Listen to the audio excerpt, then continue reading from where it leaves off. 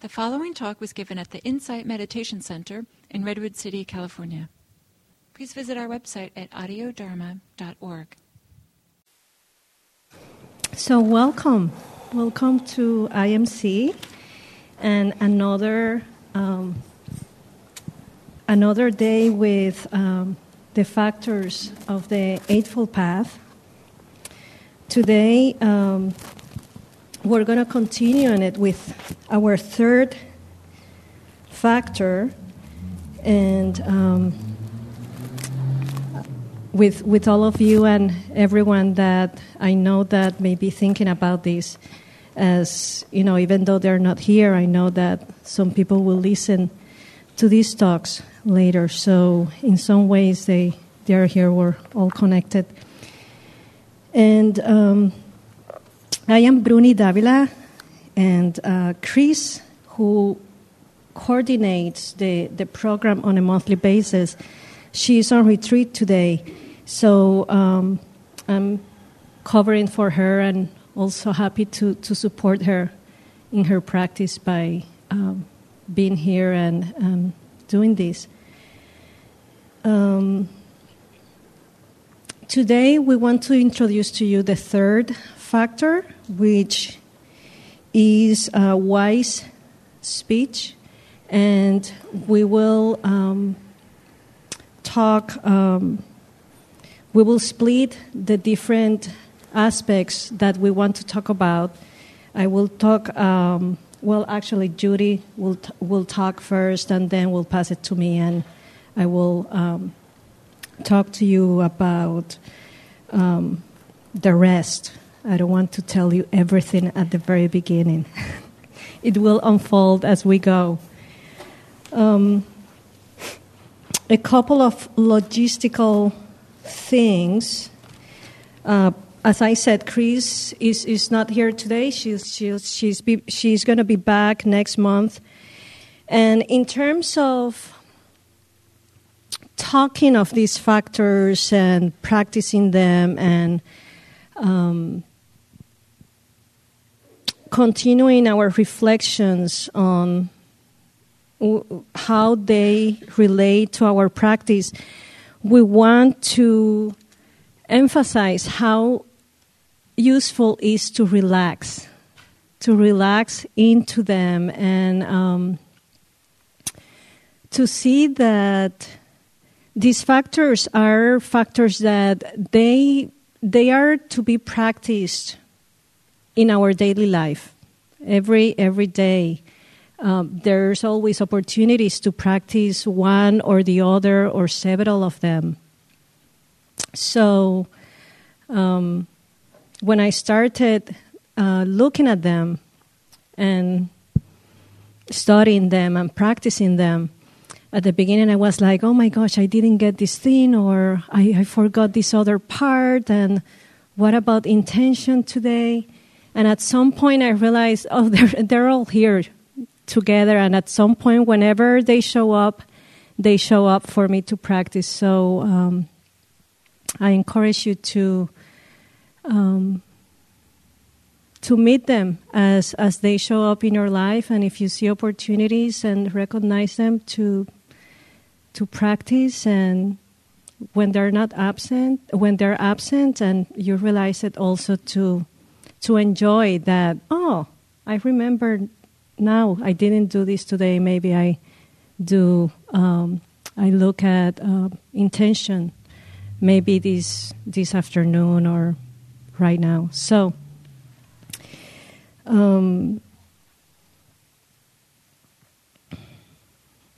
speech is a challenging one for many of us, including myself. And is a very rich factor to look at in many different aspects of our lives. Mainly because, for me, it impacts not only myself, but it impacts others.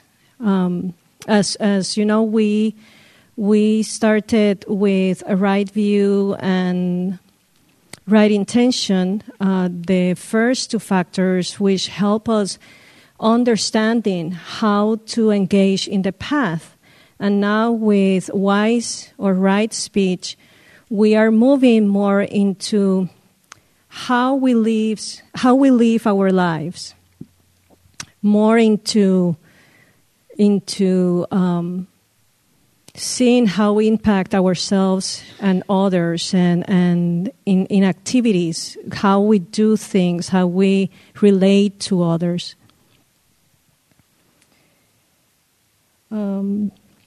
So with that, I hope you enjoy the day, and I'm going to say a little bit about myself and let Judy introduce herself, and we can start.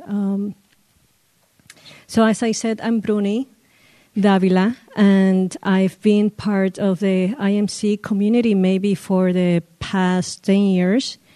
And I started when I went through the chaplaincy program, which is a wonderful program that is offered here.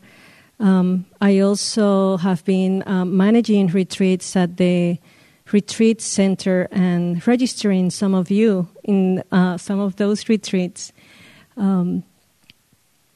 And serving IMC in the Dharma in many different ways. Before coming to IMC, I was involved and practicing since the mid-90s, something like that. Is just a wonderful practice. It has transformed my life. So with that, Judy, do you want to introduce yourself?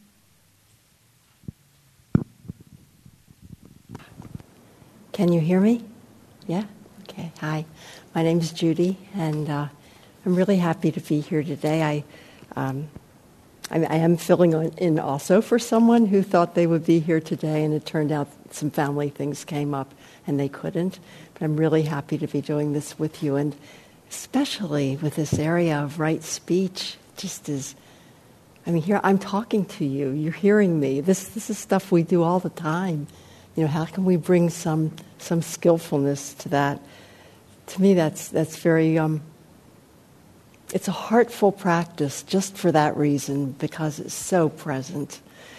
But I'm sorry, I want to be telling you a little about myself. I'm a longtime practitioner, and I'm a Buddhist chaplain, and I work in hospice and also in hospitals.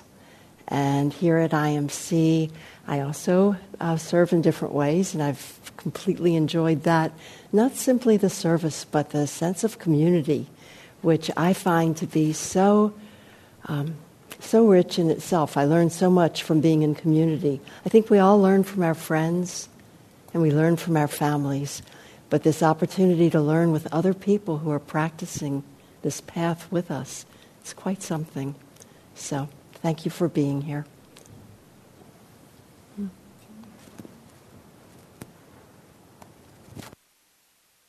So before we dive in, are there any questions about the previous factor, right intention?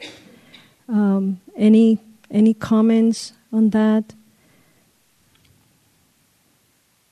Okay. So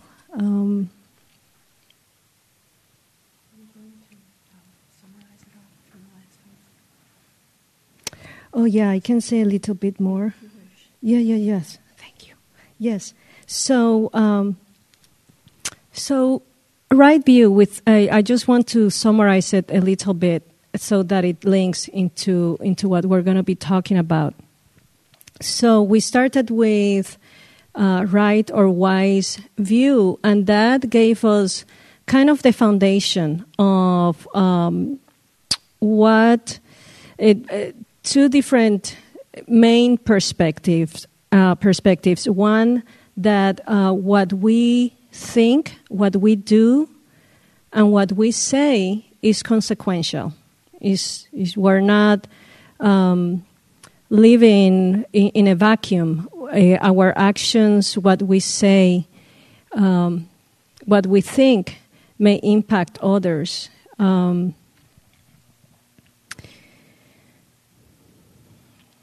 other main perspective that we also talked about was the perspective of the Four Noble Truths. And the Four Noble Truths, summarizing them, we can say that with the first Noble Truth, we notice our suffering. We notice when we suffer. That's the first Noble Truth. The second Noble Truth, that we, through exploration, we discover what is that causes our suffering. We get close to it. We learn to, once we notice it, we learn to understand it, and we get really, really close to it and see what it is, what are the causes that create our suffering. The third Noble Truth is when we start letting go or releasing the attachments that cause our suffering. And I like very much to show that also with a visual, because in my experience, when I've been in deep suffering and I have noticed it, I have seen myself in this palm, the palm of my hand, closed in a fist, and clinging to whatever it is that is causing my suffering. Maybe something that I want that I don't get it at the time that I want it, or the way that I want it.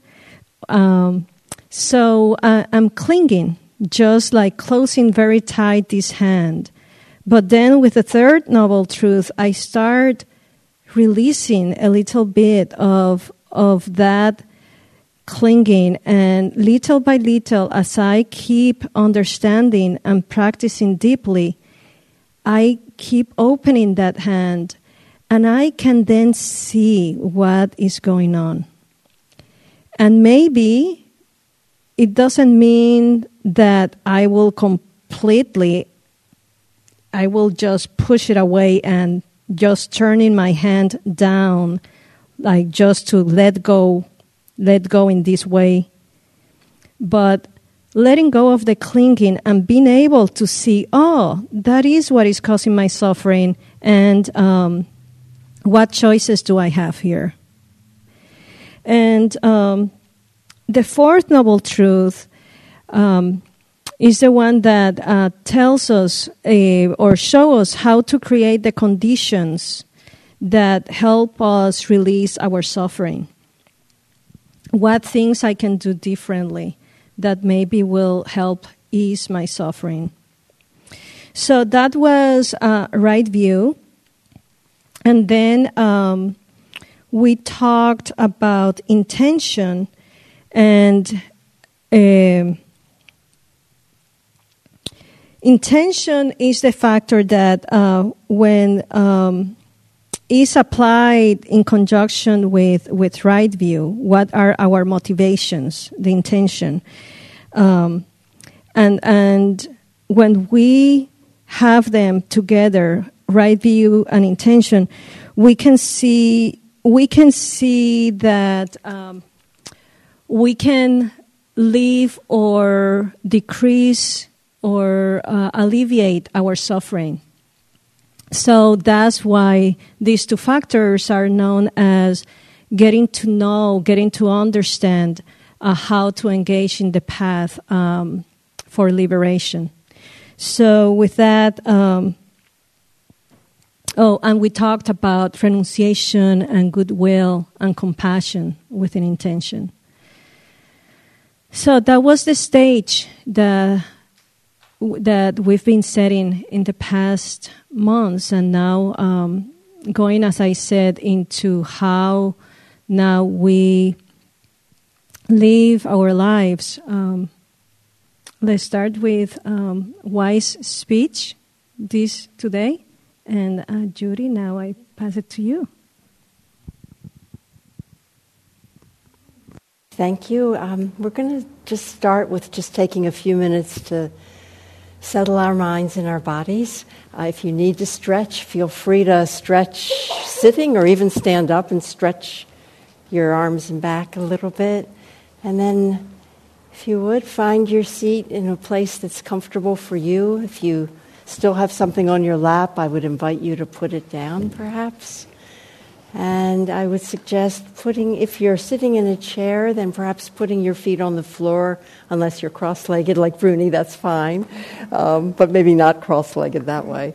And if you're sitting on the ground or on a cushion, then just making yourselves comfortable and maybe wiggling yourself around a little bit on your cushion or your chair to feel as though your hips and your bottom are well centered and grounded and at ease. So take a moment to do that.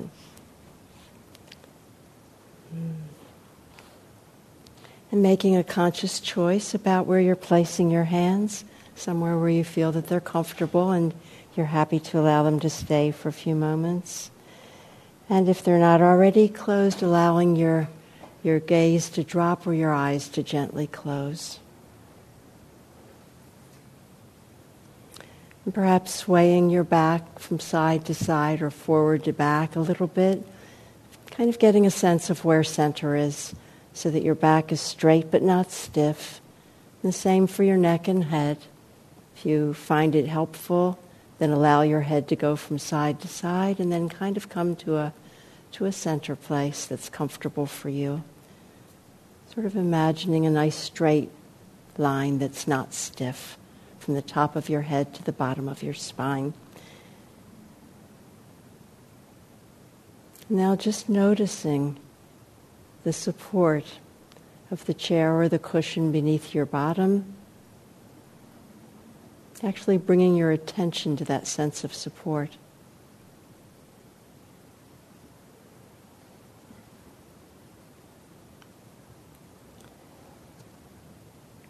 Now taking 3 deep breaths, deeper than normal, where you breathe in through your nose, could be 3 to 5, and out through your mouth, making the out breath at least as long as the in breath. So at your own pace.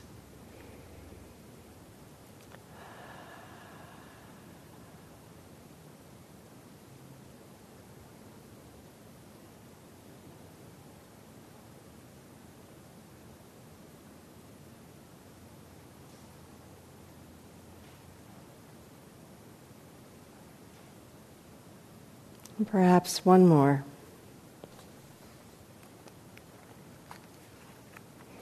Now allowing your breath to return to its normal pace, breathing in and out through the nose.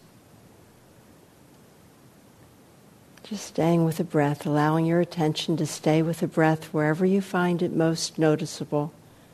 Perhaps that's your belly or your chest or your nostrils.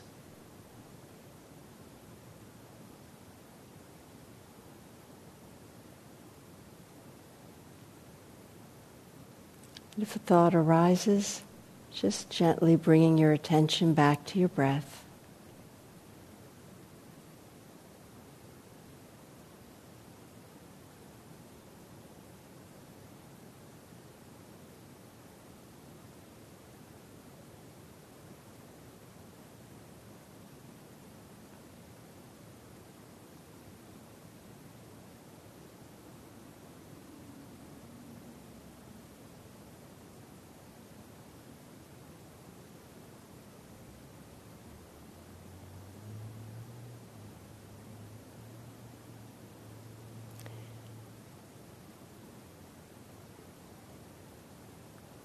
Now considering several questions that I'll read to you one at a time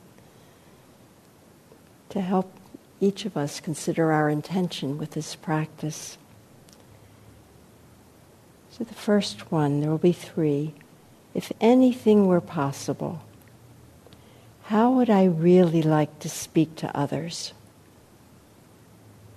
And perhaps just a word or two what's up for you. But I'll repeat it.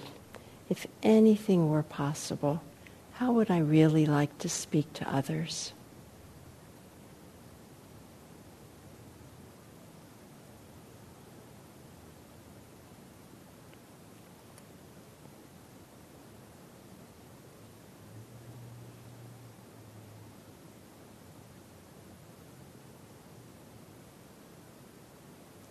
Now, question number 2.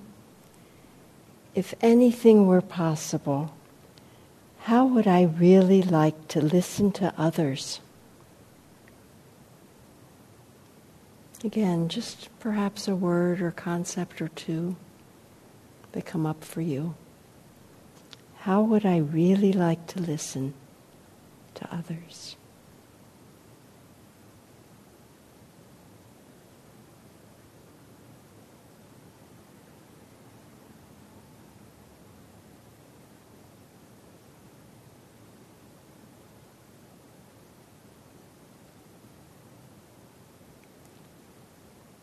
And then for number 3, perhaps bringing them together a bit, what do I really wish to offer the world with my practice of right speech?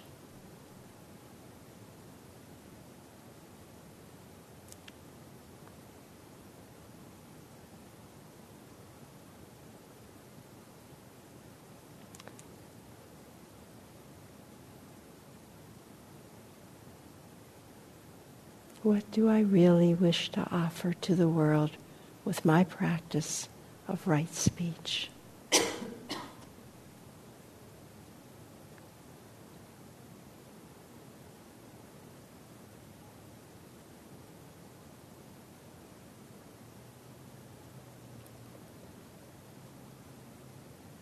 Now, as this brief meditation draws to a close, notice your own intentions for this beautiful practice that we'll be engaging in this month. Beautiful, but not easy. Simple perhaps, but not easy. And then gently allowing your eyes to open and noticing the space around you and the people in the room with you.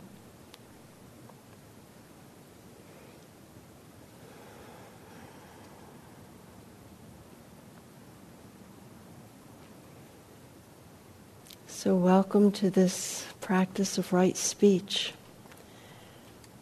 I'm rather amazed that here I am talking. I'm blabbering away. I'm talking to you, for better, for worse.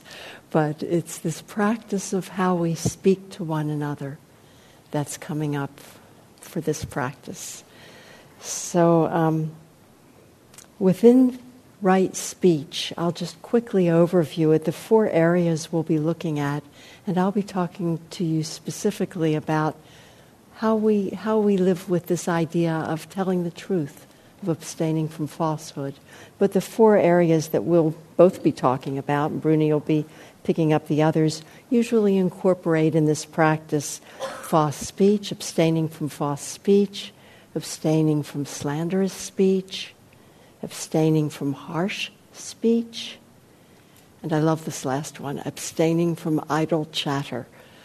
I'm amazed that I didn't get that one. I should have, but I didn't. So Bhikkhu Bodhi points out that for all of the ethical practices in Buddhism, and this is considered one of that grouping of ethical practices, how we are with others in the world, as Bruni said, he says that they're not really about obedience as much as they're about harmony. I thought, what's that mean? I thought, well, I guess it's harmony in our world. And for me at least, it's that intrinsic something inside that feels right with the world when I behave in a particular way. What is it that allows me to feel some ease in my life? And I find that right speech really moderates that in a big way. If I've spoken with some skillfulness, I feel it really contributes to my feeling kind of easy with people. But if I don't, if I snap at someone, if I'm harsh for a moment, if I say something that may be true, but it's not really, really true in my heart, what do I start? I start fretting about it. I get uncomfortable about it. I'm not at ease. It really changes my experience of my own life and how I am with others. So I'd like to get us started with this idea of abstinence from false speech. And Bhikkhu Bodhi also says that each of these different ways of looking at speech have two aspects. There's the what we abstain from, and then there's what we do. So it's what's our abstinence and what's our commitment. And as I said, I'll be talking particularly about abstinence from false speech. And interestingly, I thought I'd start with how we listen. Because if I'm speaking, this is a little unusual, right? I get to talk at you a bit, so I'm speaking and you're sitting there. But in our normal lives, we would be having a conversation. So what would I say? When would I speak? It would have a lot to do with what I hear. And how do I listen? What is that all about? So I've got to assume that listening is something that's very familiar to every one of us. And some of you that are in here I would call professional listeners, other people that are chaplains or people that might be therapists. But all of us are listeners. We listen to our partners. We listen to our children. We listen to our parents. And we listen and we respond. We listen to our friends. So what's listening? So I thought about that. And I invite you to think about that. And I know you will be thinking about that in this month, in this amazing practice. But I thought I'd share with you what comes up for me. So I find one of the things that really influences how I listen is whether or not I think I know what the other person is going to say. Or if I think I know what you are like. I'm about to sit down and talk with you, but I know you. I know what you're like. Pretty much know where you're coming from. I may not know the content of what you're going to talk about, but I think I know you, right? This is certainly true for me with my friends, for me with my husband, for me with my brother. I don't know how that is for you, but I think that's in there. Even though I don't like to think I'm a know-it-all, that's in me. So what I've found to be helpful is, as best I can, to be curious. To say, I don't really know. I don't know what my brother David's going to say to me today if he calls me later, and he sometimes does on Sundays. He'll call me from Boston. So I think, he's going to talk about his kids, and he's going to talk about how he's worried about I don't know that. I don't know what's going on in his world right now. And if I assume that I do, even inside me without saying it, I think he'll feel that. I think he'll get that. And I think he'll be different with me because of what I think I know. So to me, it's this practice of humility, maybe, of not knowing. And it's not that I don't know my brother. It's not that I don't know his name's David and I don't know things that I would say, how's this going for you in your life right now? But it's being curious. What's going on for you? So I would offer that as one practice that you might like to consider, the not knowing stuff. And then here's one that I like that came up with, for me, in something that I've been doing with other people, and it has to do with facilitating some exercises with people where they're in small groups together. And when they're listening to one another, what I invite of them is I invite them to listen to each other with their whole bodies. So it's not a normal conversation when you're in a small group, but how do you listen with your body? Not quite sure what that means, but I think somewhat it means that we're not sitting there like we might when we're angry, sitting there like this. Unless we're freezing. I get cold really easily, but to some degree being open. And it might mean not staring at someone so hard that they don't know what we're thinking or what we're wondering, but just having kind of a relaxed gaze. Or maybe even looking down a little bit and just listening. So that's a thought. How do we listen with our bodies? How do we notice in our own bodies how we feel when we're hearing people talk to us? So, I don't know about you, but I often forget that. But I can learn to remember it. So I can remember it. Sometimes for me it's pausing, taking a breath, dropping in, noticing if my belly's tight, noticing if my jaw is tight, just noticing those things a little bit. And then you can just still be there. You can just soften a little while you're there. But notice those kinds of impacts on you, what you're hearing. It can be helpful, and it can help ground you and bring you back to the present moment. Yeah. If your mind wanders away, it can also help you remember, this is where I am. I'm sitting in this chair. I can feel it right here. Okay. So these are all things you'll practice with this month. So that's a little bit of how we listen, and we'll have a chance to practice listening today. We'll have a breakout group after I talk for a while, and Bruni will talk for a while. We'll have another breakout group, so you'll get to speak, you'll get to listen. But besides listening, I thought I would bring up the subject of mindful speech, mindful listening, and mindful speech. Okay? So for mindfulness, I would invite you to consider the word noticing. So you're noticing how you are when you're speaking, a little bit by noticing how you are in your body, a little bit by checking in with yourself as you're speaking. Is there anybody here who's ever had something to say and you just keep talking? You don't notice how you are in your body? Or am I the only one? Anybody? Okay. So it's a practice, isn't it? It's like practicing lifting weights or practicing scales on a piano. It's like a new practice to develop. It's a new habit to create. Can I create a habit of noticing how I am in the body and noticing what's going on around me? Okay? Mindfulness.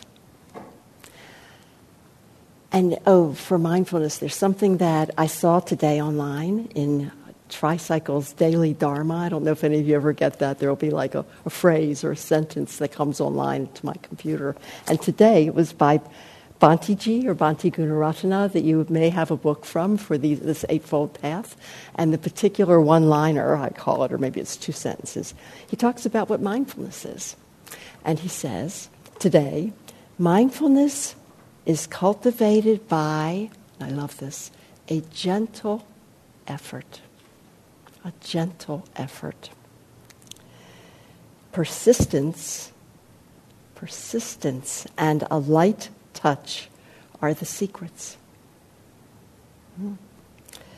Mindfulness is cultivated by constantly pulling oneself back to a state of awareness, gently, gently, gently.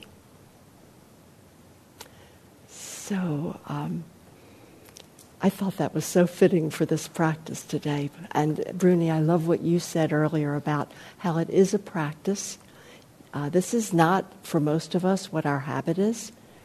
We started speaking when we were really little, and we just learned how to say, I'm hungry.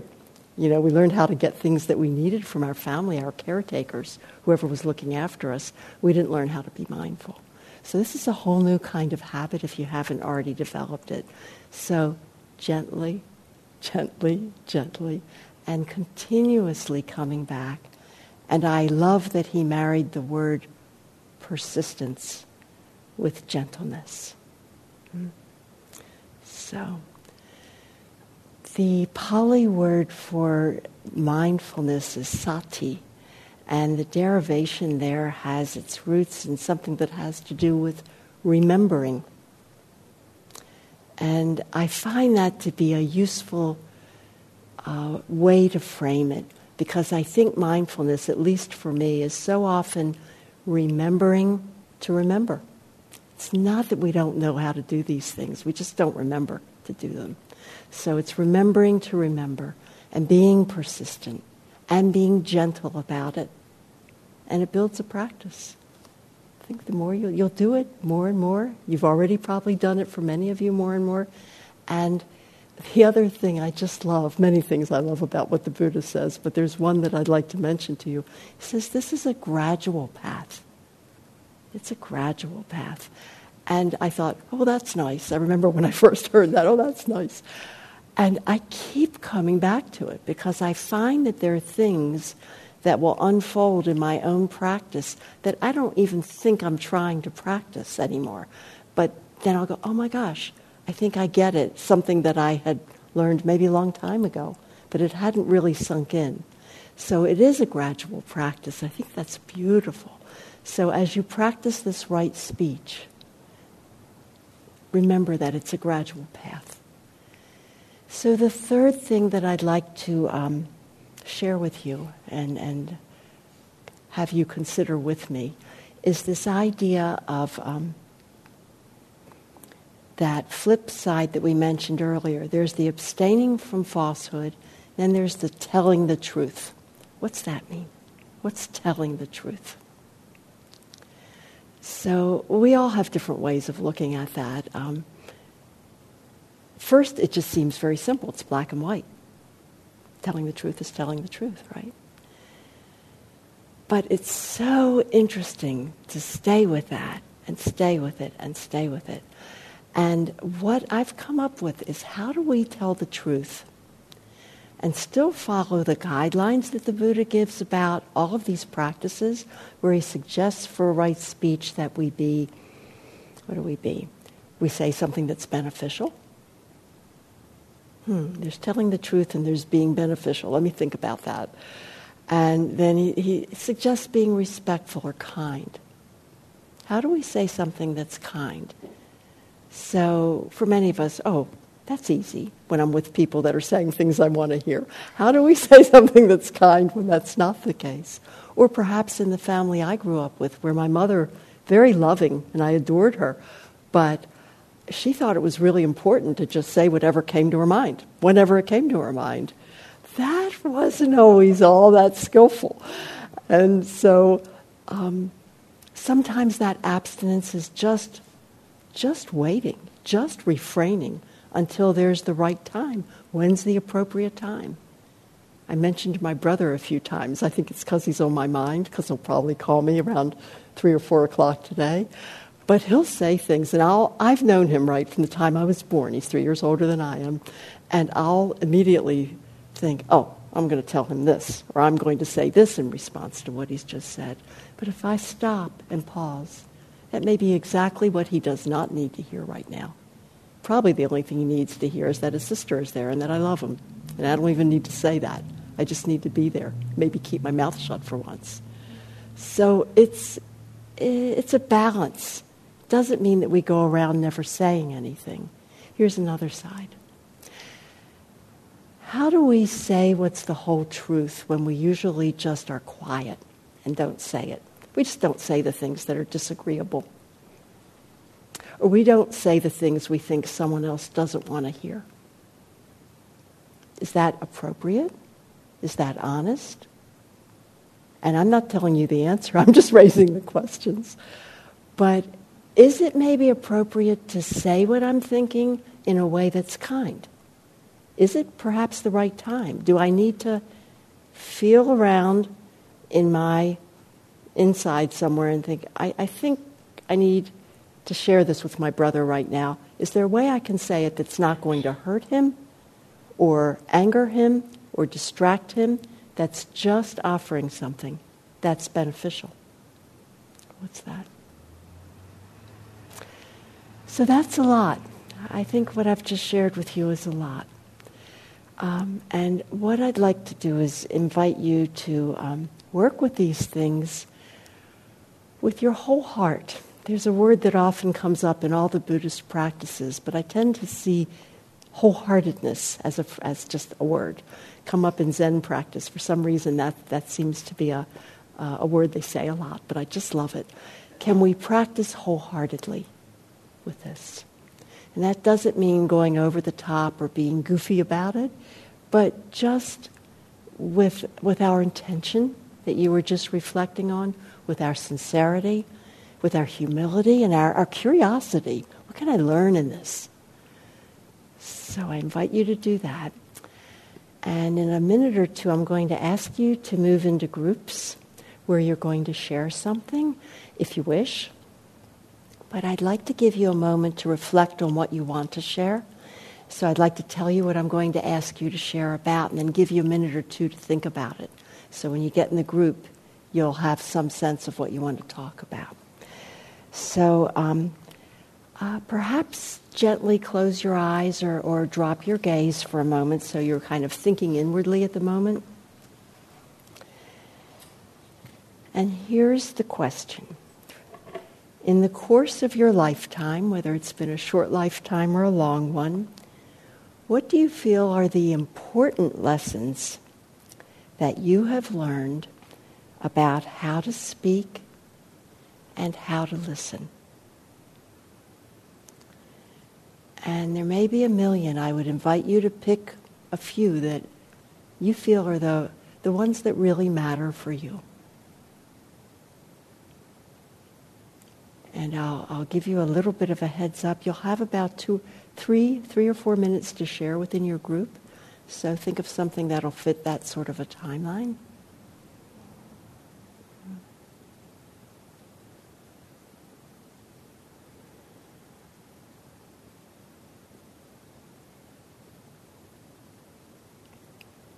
So I'll repeat it once, and then I'll give you another minute to think about it.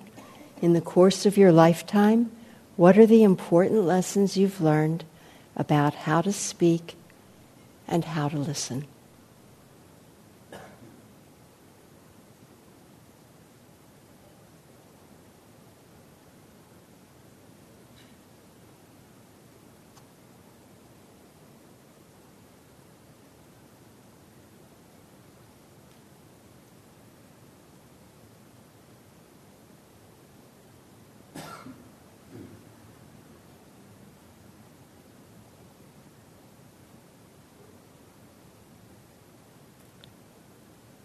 Okay, so gently opening your eyes, I am going to ask you to self-organize in groups of 5.